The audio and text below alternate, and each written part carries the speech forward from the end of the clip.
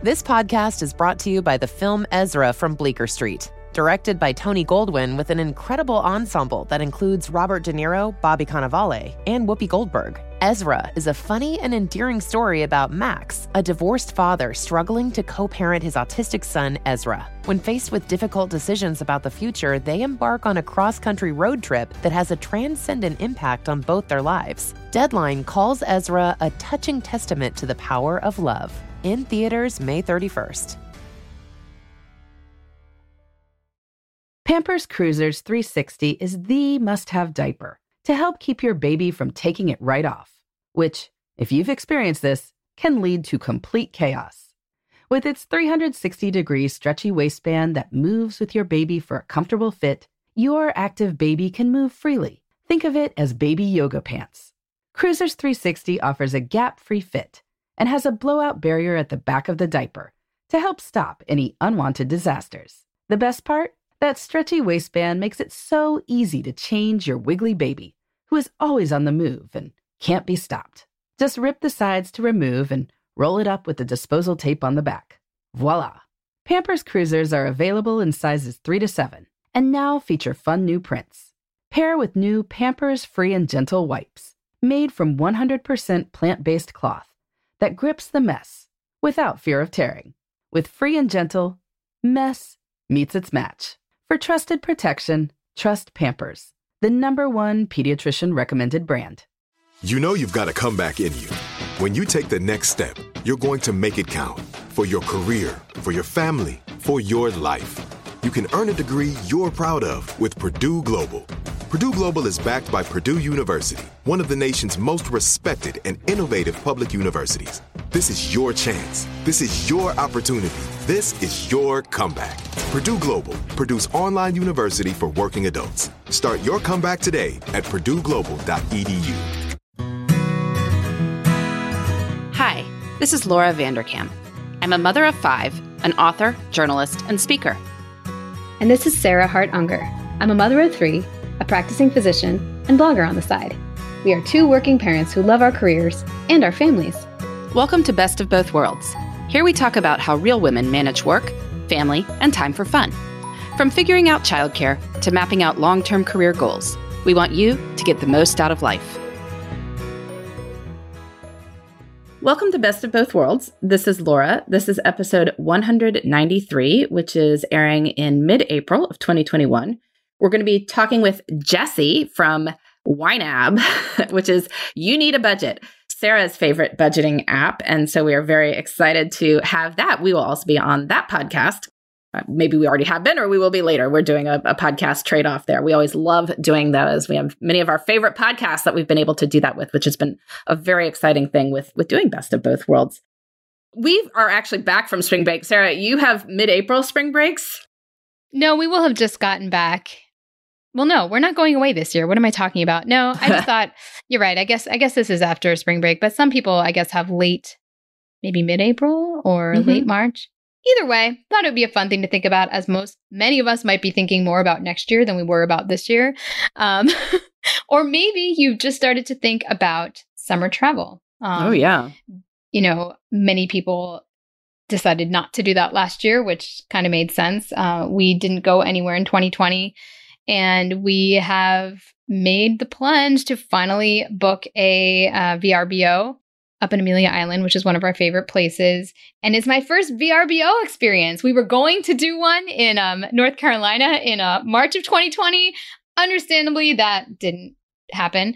But we took a pretty disastrous trip in 2019 with a toddler in a hotel room. And we're like, wow, never doing that again. And yet we didn't know at the time that that was going to be our last family trip for a very long time. So, a lot of time has passed. We no longer really have a toddler. We have a, quasi preschooler, and we are going to have a lot more space than we've ever had on prior trips. So I'm pretty excited about it. So I guess maybe I was thinking more about summer plans than spring break, but a lot of people may have just gotten back from spring break, and maybe it was their first time traveling in a long time. And I'd be curious to how that went for people. Yeah, we're big fans of VRBO or Verbo or however they say it, and Home Away, which is the same parent. Because with a family of my size, hotel rooms are hard. There are some So some of the big resorts, for instance, have like 2-bedroom suites. I know that Disney has a lot of those type things, which we have definitely stayed in. You pay through the nose for them, but they do exist. But in normal sort of hotel situations, you have to get 2 rooms, which is always complicated because then you split the parents and you split the kids and you hope you're next to each other. Sometimes you get the door between them can open and that's great. But sometimes you're, for whatever reason, on like different floors and the coordination is just zero fun whatsoever. Sometimes it's even with fewer people. When we went to London with the 3 big kids in 2018, apparently in Greater London, you almost can't have more than 3 people in a hotel room. I don't know what the rules are there, why that is as it is, but we absolutely could not book anywhere for more than 3 people in a hotel room. And so we had to get 2. And we were in like opposite sides of the hotel going up 3 and 4 flights of stairs. So it's, some places are not set up for that. Whereas when you rent a house, you can get the space. And so we have definitely booked a lot of vacation homes that way. And then, you have the benefit of having a kitchen. So you can have breakfast food, for instance. These days you can get, groceries delivered when you're showing up, and then you have groceries and you don't have to go out for breakfast, which it's fun to go out for breakfast, but may not work into everything. And it can get old. Yeah, it can get old. You're like, oh, I just need a coffee. You're like, where is it? No, we're pretty excited. And it's just nice to have like something planned after like such a long period of not really feeling the freedom to plan anything. But I feel this is quite safe. We are obviously vaccinated. I'm hoping the travel guidelines will start to maybe have a little more leeway so that people can feel really good about doing more. But even without, just getting out, but driving to a villa on the beach seems like a perfect, pretty pandemic-proof getaway. So I'm very excited. Yeah. So we, ideally, by the time this is airing, our spring break will have been a bunch of day trips in Philadelphia and the mid-Atlantic, Northeast area. I know we're going to Gettysburg. That we have tickets for the museum. So you'll get a little Civil War reenactment type fun. And we will see about the cherry blossoms in DC. So Pennsylvania relaxed our travel restrictions. I know DC still have some, so we may not be able to do it on that end. But we had been, I was saying, well, if you left the state for, it was more than 24 hours, but sometimes people are a little unclear on that. You had to quarantine or test, which you can do. We have tested upon returning to the state, but it just adds a layer of complexity to it. So we had originally planned to do some day trips in Pennsylvania also because I don't want to take Henry anywhere overnight. I mean, it is hellish enough in our own house with him right now. And so I'm pretty sure we would wind up in the exact same situation that you did in Amelia Island when Genevieve was this age, right? Like she was, 17 months? And you had that same. Yeah, right around that. I think she was about, I think that's almost exactly right. And it's funny because I was kind of like, well, from a travel perspective, like I'm not that sad about missing that particular year of travel for our family. Like that actually worked out pretty decently. That was a good year to have off. Exactly. All right. Well, let's hear what the folks at You Need a Budget have to say. Well, Sarah and I are delighted to be here with Jessie Mecham, who is the founder of YNAB, You Need a Budget. So, Jessie, tell us a little bit about yourself and your family. I started YNAB back in 2004 when I was studying to become an accountant. And my wife and I got married early, and we had our first early as well. And when I felt like we needed to make some more money, that was how YNAB was born. I thought we got to figure out some way to make rent. So we launched it back when I still had a few years of school left. And then I went off and became a CPA for 10 months. Actually, I was officially a CPA for a year. You have to renew it. And if you don't, that's the end of that. So we didn't last long there. The work hours were grueling. And I had 2 little boys at that point, never saw them. The moment where I knew this was not a thing for me, it was a Saturday, a rare Saturday that I had off. And I would leave around 6:30. The boys weren't awake yet. They were 2 and 0 essentially. And then I would come home at 10:30.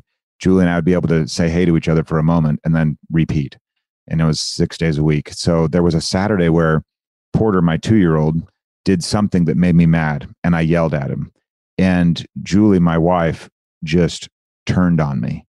And in a very like mama bear kind of way, was like, you have no time with him. And anytime you do have, you're going to do that. And it was like, oh yeah, I was stressed. I was sapped, emotionally spent. So that was when I knew that this was not a long-term thing for us. So we jumped ship, and I started working on You Need a Budget all the time. And I've never made my employees work like that again. It's so unkind. It's side note, but yeah, that was how it started. So we never took funding or anything. It's just been kind of a slow burn, just growing the team over the last 17 years now. And growing your family too. You guys are up to how many? That's true. We're up to 7. So our little guy, he came a year ago. Perfect timing. It was, well, you know this, Laura. It was a little bit iffy at that time. Like, you go to the hospital and you're like, what's it going to be like? Luckily for us, it was totally, with the pandemic and stuff, a non-event. It was just very, very chill. Everything went fine. Because I admit I had read a few home birth books at that point, because I was like, I don't know. Well, by number 7, I mean, you might wind up with an inadvertent home birth. I mean, yeah, that's true. Yeah, that's actually not far off. I will tell you this. If you're wondering about home birth, YouTube is the place to go to find out if you want to or you don't. Like, no Either way. Yeah. Yes. So. Well, I narrowly avoided it, but it was not a whole lot of time in the hospital before the baby was actually born. It's just an efficient hospital visit is what I would call it. An efficient hospital visit, you're in and out. It's all good. So Sarah is a YNAB veteran. She has been tracking her spending using YNAB for years. But why don't you tell, for our listeners who are not familiar with it, exactly how it works and why it works? So first and foremost, it's a way of thinking about your money. We do sell software to pay the bills, but it really is a way to think and structure your money to where you can get a little bit of control and you can feel like your money is lining up and doing what you really want it to do. So anything I talk about, where if I ever mention the software, just know that it's not software focused. You could implement it with a spreadsheet. You could implement it with a notebook. You could probably use one of our competitors and still be thinking right and using one of their pieces of software. Don't tell me if you do, but the idea is around 4 rules. Number 1 is to give every dollar a job, and you only give jobs to money that you actually have. So you can't say, I will get money. It's just money you have on hand right now. When new money comes in, you do the same thing. Give every dollar a job. The second rule is to look ahead, and we call it embracing your true expenses. But we're talking about looking ahead and thinking about larger, less frequent expenses that should be considered as you are weighing what you should do with your money today. So if you're going to write a novel, you would say, well, I'm not going to write the novel all today, but I might write 10 pages today. And then you would know that if you did that repeatedly, you would have enough for a novel. And people get sidetracked, or not sidetracked, but kind of blindsided by a car repair or a large expense. And it's just because they aren't considering that expense should be brought into the equation of how they're planning their money today.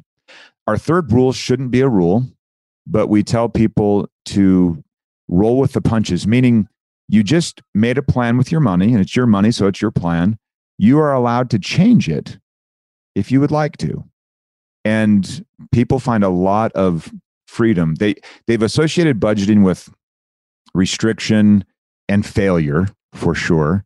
And now we're trying to say it's more like you're making adjustments at halftime and you're the coach of a team. And you're just seeing how the game is going and making calls as needed. And then our fourth rule, we call it aging your money. And we really try and get people, by following the first 3 rules, this will happen, usually in about 6 months. We get people to where they're spending money that they earned 30 days ago at least. So $1 I earn today, I won't need to actually use until 30 days from now. We get people away from the financial edge. They make better decisions. They literally sleep better. Fights are no longer fights. They're discussions because the stress levels aren't so high. It's a good thing in many ways. So that's kind of a high level view. And I've spent the last 17 years talking about those 4 rules until I'm blue in the face, basically. Well, it's interesting that you could see so much of a psychological difference with just 30 days. I mean, I don't know, maybe if I'm just like way more conservative, like I don't sleep well until it's like 6 months, a year, Yes. plus more. You're not average. You're not normal. I mean, most people, and I've learned so much more about this going forward. Even high earning physicians, so many of them are literally living paycheck to paycheck. Yeah. And I've even had people tell me like, oh, I'm going to like buy this Tesla, but I need to like wait for my next thing to put it. I'm like, are you like what? Anyway, I certainly don't think like that.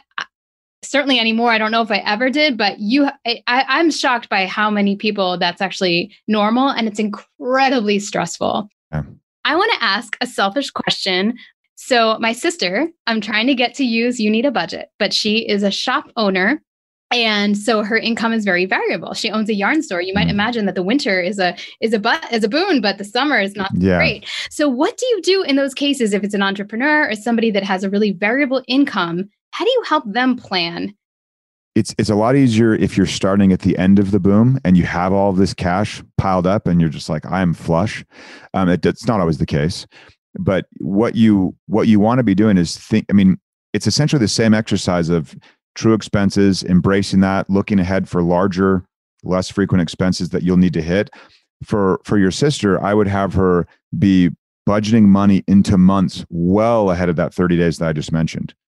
I mean, Laura is off. I mean, I think, Laura, I'm not speaking out of turn. I think you're essentially self-employed, and what you do is what you am do, as well. Right? Yeah. So, I mean, you might be conservatively wired anyway to just want that security of lots of cash. As if there was an axiom here or like a heuristic, the more volatile the income, the bigger the buffer you need, because you might need to have that volatility be slightly absorbed on the dips. And then the important part, and more important part for whether it's a realtor, right now realtors are making more money than they've ever made in their lives, and so they're just the thing about like make hay while the sun shines. That's a real thing. Like there's a reason that phrase has stayed around forever. And what we want to do is make sure that when money is flush, we're looking ahead and we're thinking, okay, future me will not have this much money. So let's put future me here across the table. And now you're always budgeting with the two of you. If you're in a you're sharing finances with your spouse, there are actually four of you. There's like future Laura, current Laura, and they're all vying for dollars right now. And that's a good conversation to have. That's what we want. So your sister needs to think about future sister. What's her name? Rebecca. Future Rebecca and Rebecca. You have to sit down and be like, okay, future Rebecca, what would you like me to do for you right now? And that's when you start funding things out and stretching those dollars out. I've found that teaching people about the future version of themselves that's on the side of the road that can't afford a tow truck, they're like, oh yeah, I don't want to do that to him or her. We really shouldn't do that. Yeah. Definitely not to future Rebecca. We're going to take a quick ad break and we will be right back.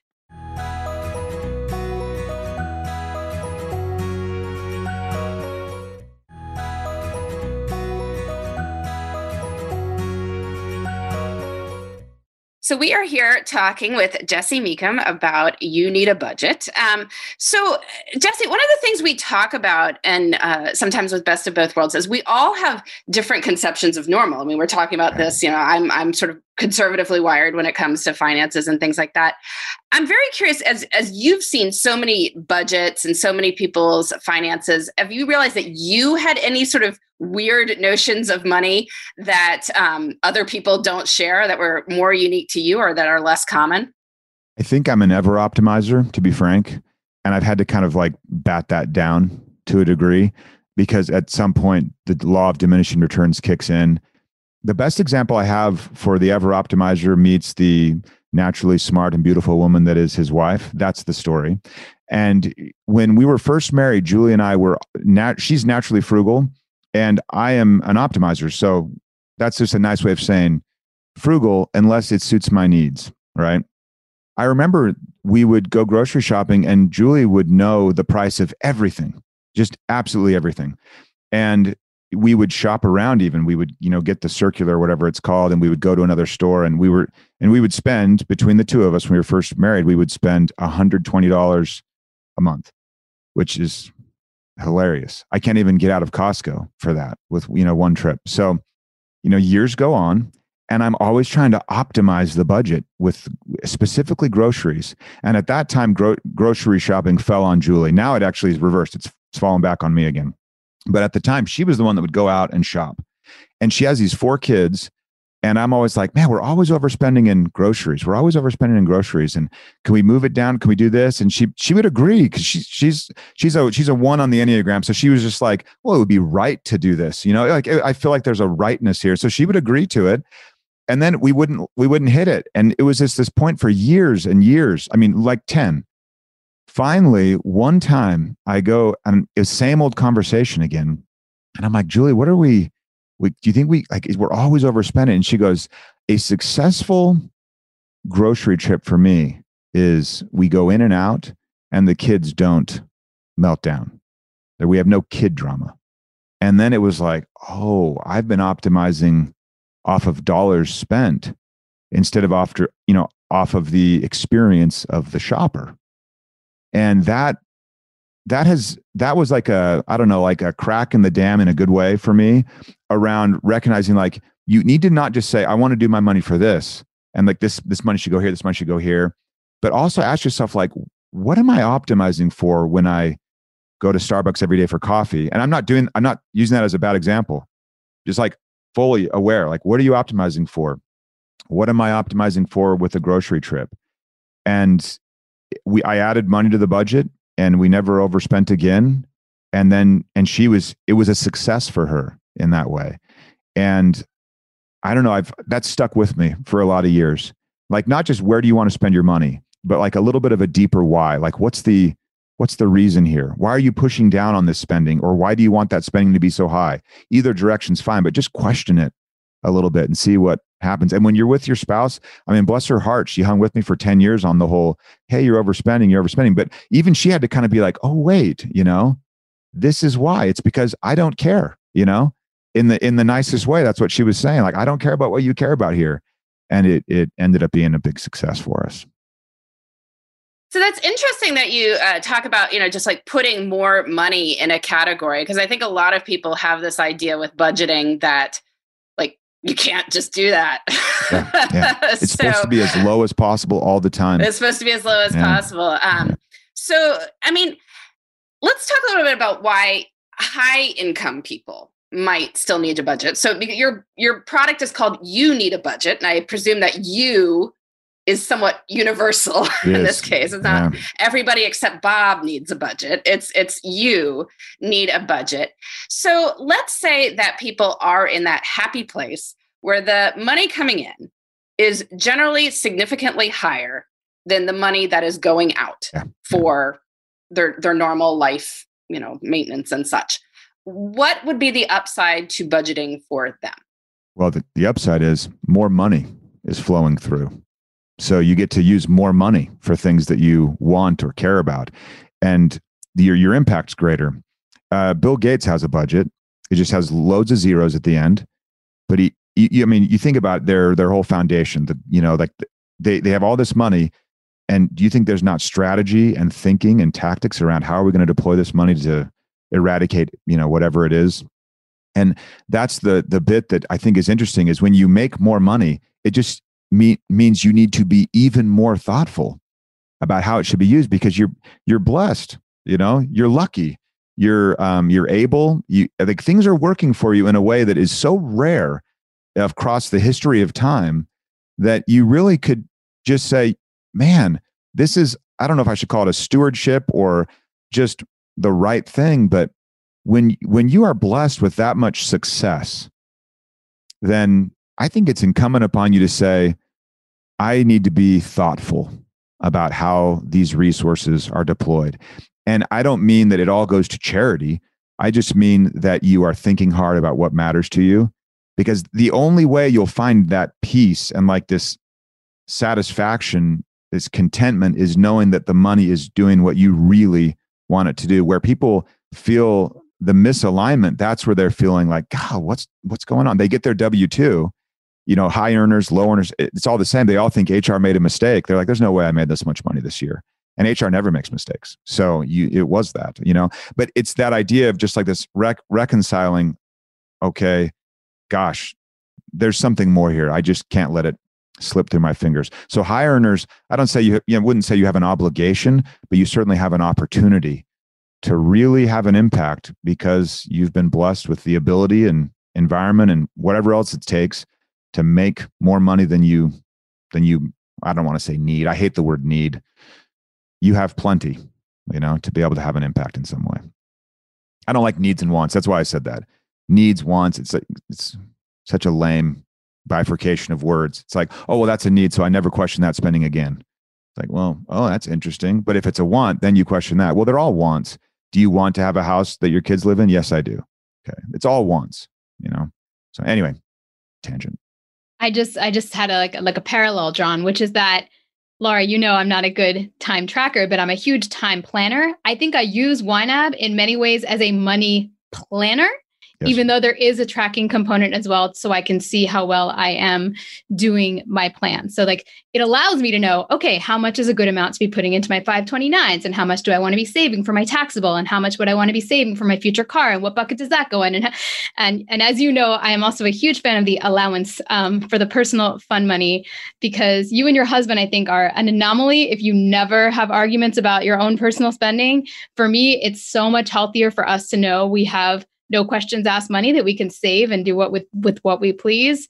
And I think many, many couples, if not the majority, probably benefit from that. And your system allows that feature. Yeah, absolutely. Just a little bit of breathing room. For us, when we were first married, it was $5 a month, and it made all the difference. It literally made all the difference for us. I was like, oh, I can keep doing this. Julie wouldn't spend hers, of course. And I would run out, within 2 days. So how did you run out of $5? What did you buy with your $5? I need to know what. Mainly. It was, just a donut every other day or so, walking past. I was on my way to class. It was part of my routine. It was Starbucks. Don't judge people. It was a donut. I'm a fan of Starbucks. That's great. That's great. No, we're both just cheap. So that's one way to. Well, let me ask you this, Laura. Any sort of. If you're cheap, but what do you want your money to do? What's your biggest goal with money? Well, we have various things. I mean, we like to be in charge of our lives, and we are at the happy place where we do work because we want to work, and that's great. We are sending, want to have our kids have a good life. We are creating a happy home. With lots of fun experiences. We actually made a somewhat interesting decision for us that we purchased recently a historic house and are now renovating it. Ooh, which, cool. Yes, involves more money than we tend to spend on experiences things. Galore. But it's going to be quite the experience. And living in there with our 5 kids is going to be a new and exciting chapter. So those are the things we tend to prioritize. So experiential, that's top of your list. Okay. Yeah. That's phenomenal that you can be clear on that. And then we kind of are wired in that same way. We don't really want to do, I don't know, go to some random place on a Saturday and go to a museum, but we'll definitely spend 3 months in New York with the kids to blow their minds, and that's the experiences that's what gets Julie going, for sure. So I have a question for, the various budgeting categories people have. Are there any categories that you think people should actually try to spend more on, that you think people are generally under allocating for? In your case, you found it was the groceries that you needed to put a little bit more money into. Are there, I'm sure there are categories people put too much into, but are there things that people tend to under invest in? Ooh, well, you'd mentioned when we were recording my podcast, you'd mentioned laundry. Sarah, you were like, if you don't want to do laundry, if you don't want to fold laundry, just have someone do it. And I think in some ways you could look at where you really just don't find joy. And sometimes you just got to buck up, and just do the thing. That's great. But there are things that we've found, a little help. I mean, with the 7 kids, some help for Julie, where she gets a little breathing room and has someone come in and help her out a little bit. That to me is, I would spend 3 times. If the person said, hey, it's actually 3 times what I told you, I would just be like, okay, because there's so much value there. It was and with a 1-year-old, the first year is crazy. And so you can't really make any plans based on how things are in that year. But it was interesting when we refound someone else to help Julie, because our Laura that had come and helped out for so long. Not you, Laura, not to confuse people that are listening, but you would be great. We would love to have you, but it was, she went and got a job full time. And so she couldn't help out anymore. And so we found someone else. And the second day that person came, I came back from the office, and this is going to sound super cliche, but Julie is into the sourdough thing like everyone else was a year ago. She couldn't because of the baby. So she was late to sourdough, but she had made sourdough bread. And I saw them on the counter and I thought, oh, Julie's back. She's back. Because that's the kind of thing that she would naturally do if she had some bandwidth. So this is the longest answer to the question. You find things where you're like, the value here is tremendous, and just double down on that. And at some point, I don't want to have a live-in person. Like, I don't think the value's there, but look at a few of those that just bring you a lot of joy, that like release a stress valve or whatever it is. And fund that, enjoy it, bask in it even. We are all about spending on ways to make daily life better. Sarah, did you have any other questions? I know we're going to have to, Sarah is in her job. She's going to have to go see a patient at like 1:00. So just that he was speaking our love language. Our love language here. And before we head off, we should have him give us a love of the week. Love of the week. Yes. So Jessie, Sarah, and I always end each episode with a love of the week, something that is, rocking our world at the moment. We can go first to give you a minute to think about it. Sarah, am I on the spot now first? No, I'll go. So I guess my love of the week today, I'm like looking around my office. Oh, okay. Well, I'm super into the new Day Designer planner. That's really dorky, but their release is this week, and I love planners, and that's my love of the week. I've been playing with it and I really like it. So I'll go with the pandemic carbs theme here. My daughter and I actually made handmade pasta, like homemade pasta, recently. I'm not going to say it was the best pasta ever. Like, I think we're still working on it. Need to get the dough thinner and slice it thinner in order to avoid a little, chewiness of the result. But, we've been branching out. We tried the sourdough. That didn't work so well either. Some rolls have turned out better, and cookies. The pasta, I think, is a work in progress. Jessie, how about you? I just finished a book. Are books sometimes loves of the week? Sure. Oh, books are always love of the week. I am a big fan of Cal Newport that wrote Deep Work 5 years ago. And his latest book, I think it's called A World Without Email. And I loved it. I was trying to find 5 minutes to just grab it and read a little bit. It really helped me think about questioning how things are done, like how value is created, how I run things. And not really like for time optimization, but just the fact that email kind of is imposed upon us. And we've never stepped back and said, well, is this the way that we should do this work? And so that book I thoroughly enjoyed. I hope that he runs, does podcast rounds in his interview to 10, because I'd love to listen to him on all these different places. Well, he's been on Sarah's, yes. Oh, Sarah, yes, amazing. I will have to send you the link. Okay. He was on Best Laid Plans. Excellent. And yes, I'm a super fan. I love Cal Newport. Yes. Well, Jessie, hopefully your employees aren't having to check their email every 6 minutes. No. The bane of our existence is Slack. It's like, we don't do email. Which is even worse. Yeah, it's like, okay, this is just as bad or worse. So yeah, we got to figure it out. All right. Oh, sorry. Before we go, just remind our listeners where to find you if they want to learn more or try You Need a Budget. Yeah. So you can go to youneedabudget.com, but if you're optimizing for time, you can just type in YNAB.com, YNAB, and then you're there too. Save yourself 3 seconds. So much time. Yeah. And then what will you do with it?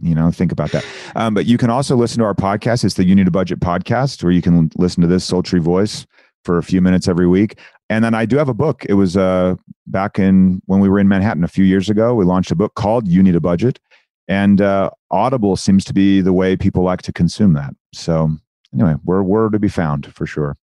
You can listen to Jessie's voice telling you that you, in fact, need a budget. Absolutely. All right. Well, Jessie, thank you so much for joining us. Thank you, Sarah. Thank you, Laura. Thank you. All right. Well, Sarah, why don't you tackle this question? Yeah, this is a perfect on-theme budget-related question. I didn't even mean to do that, but now I'm happy that I did.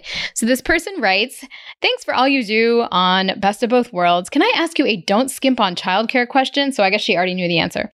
Specifically, is it insane to spend nearly $75K annually on childcare? Context: I'm a physician, my husband is an attorney, and I suspect our financial situation has some parallels to yours in terms of earnings, goals, values, etc.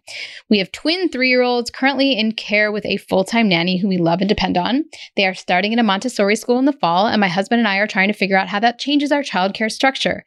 Because the school runs from 8 a.m. to 1 p.m. for 9 months of the year with a 3-month summer break, we've considered many options for childcare. However, we keep coming back to the idea that we keep our nanny for at least 40 guaranteed hours per week plus the school tuition. I realize finances are exceedingly personal, and at the end of the day, if we are meeting our savings goals, then it shouldn't matter. But at $50K a year for our nanny and $22K a year for school tuition, this is the writer's numbers, does it seem insane and unseemly to spend the price of a new Mercedes every year on childcare? Is that number shocking, or is this just the price of doing business in a dual career couple?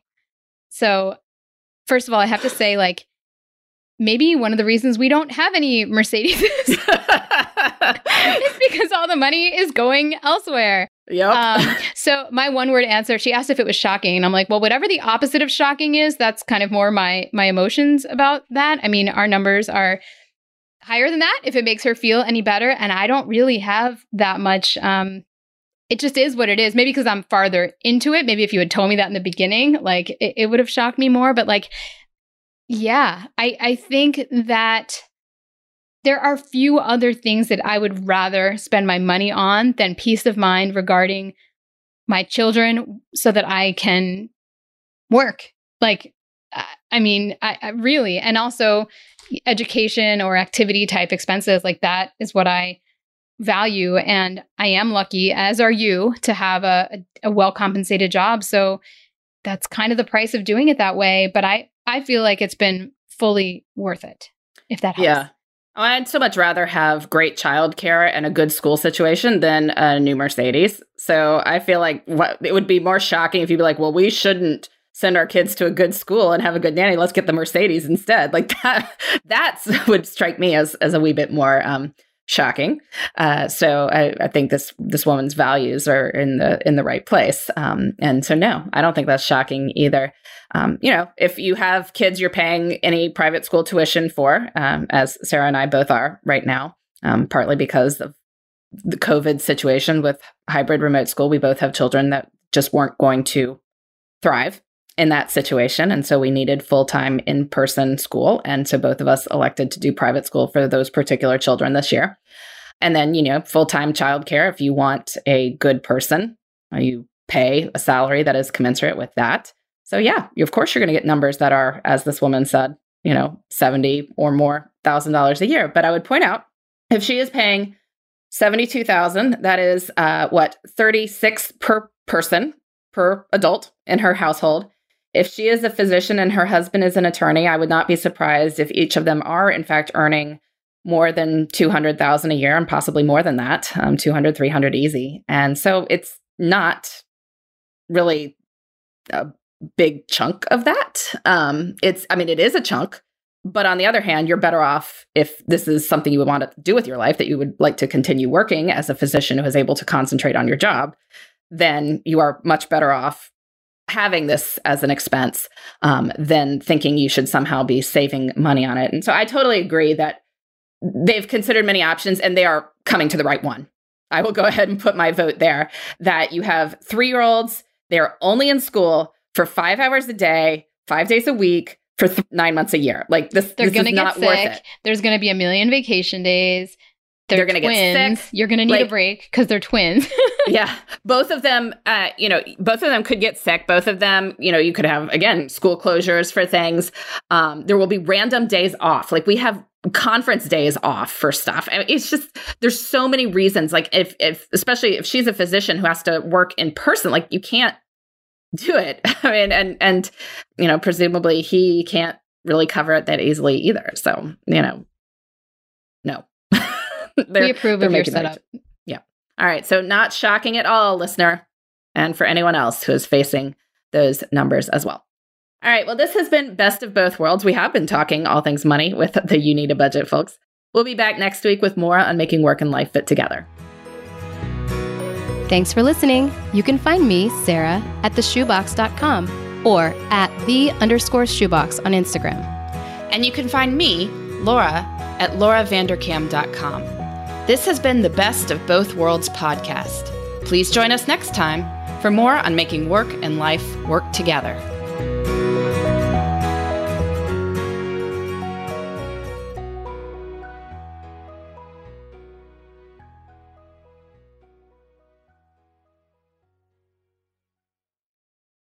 Become a part of the fast-growing health and wellness industry with an education from Trinity School of Natural Health. Trinity graduates can empower their communities through natural health principles and techniques, whether they go into practice to guide others toward their wellness goals or open a store to sell their favorite health products. Trinity grads are equipped to change lives with 19 online programs and flexibility to fit your busy schedule, including the popular Certified Natural Health Professional. You can get the training that helps you turn your passion into a career. And here's the best part. You can earn the certification in less than a year. From herbology to naturopathy and health coaching, Trinity allows you to make a meaningful difference by helping others live healthier, happier lives. Don't wait any longer to pursue your passion for natural health. Enroll today at trinityschool.org. That's trinityschool.org. This message comes from Viking, committed to exploring the world in comfort. Journey through the heart of Europe on an elegant Viking longship with thoughtful service, destination-focused dining, and cultural enrichment on board and on shore. And every Viking voyage is all-inclusive, with no children and no casinos. Discover more at Viking.com. Hey guys, back at the playground again, huh? Yep. You know what this playground could use? A wine country. Heck yeah, and some waves, so we could go surfing. Oh, yeah. Love that. A redwood forest would be cool. I'm in. Ski slopes. Let's do it. Can a girl go shopping? Yeah, baby. Wait! Did we just invent California? Discover why California is the ultimate playground at visitcalifornia.com.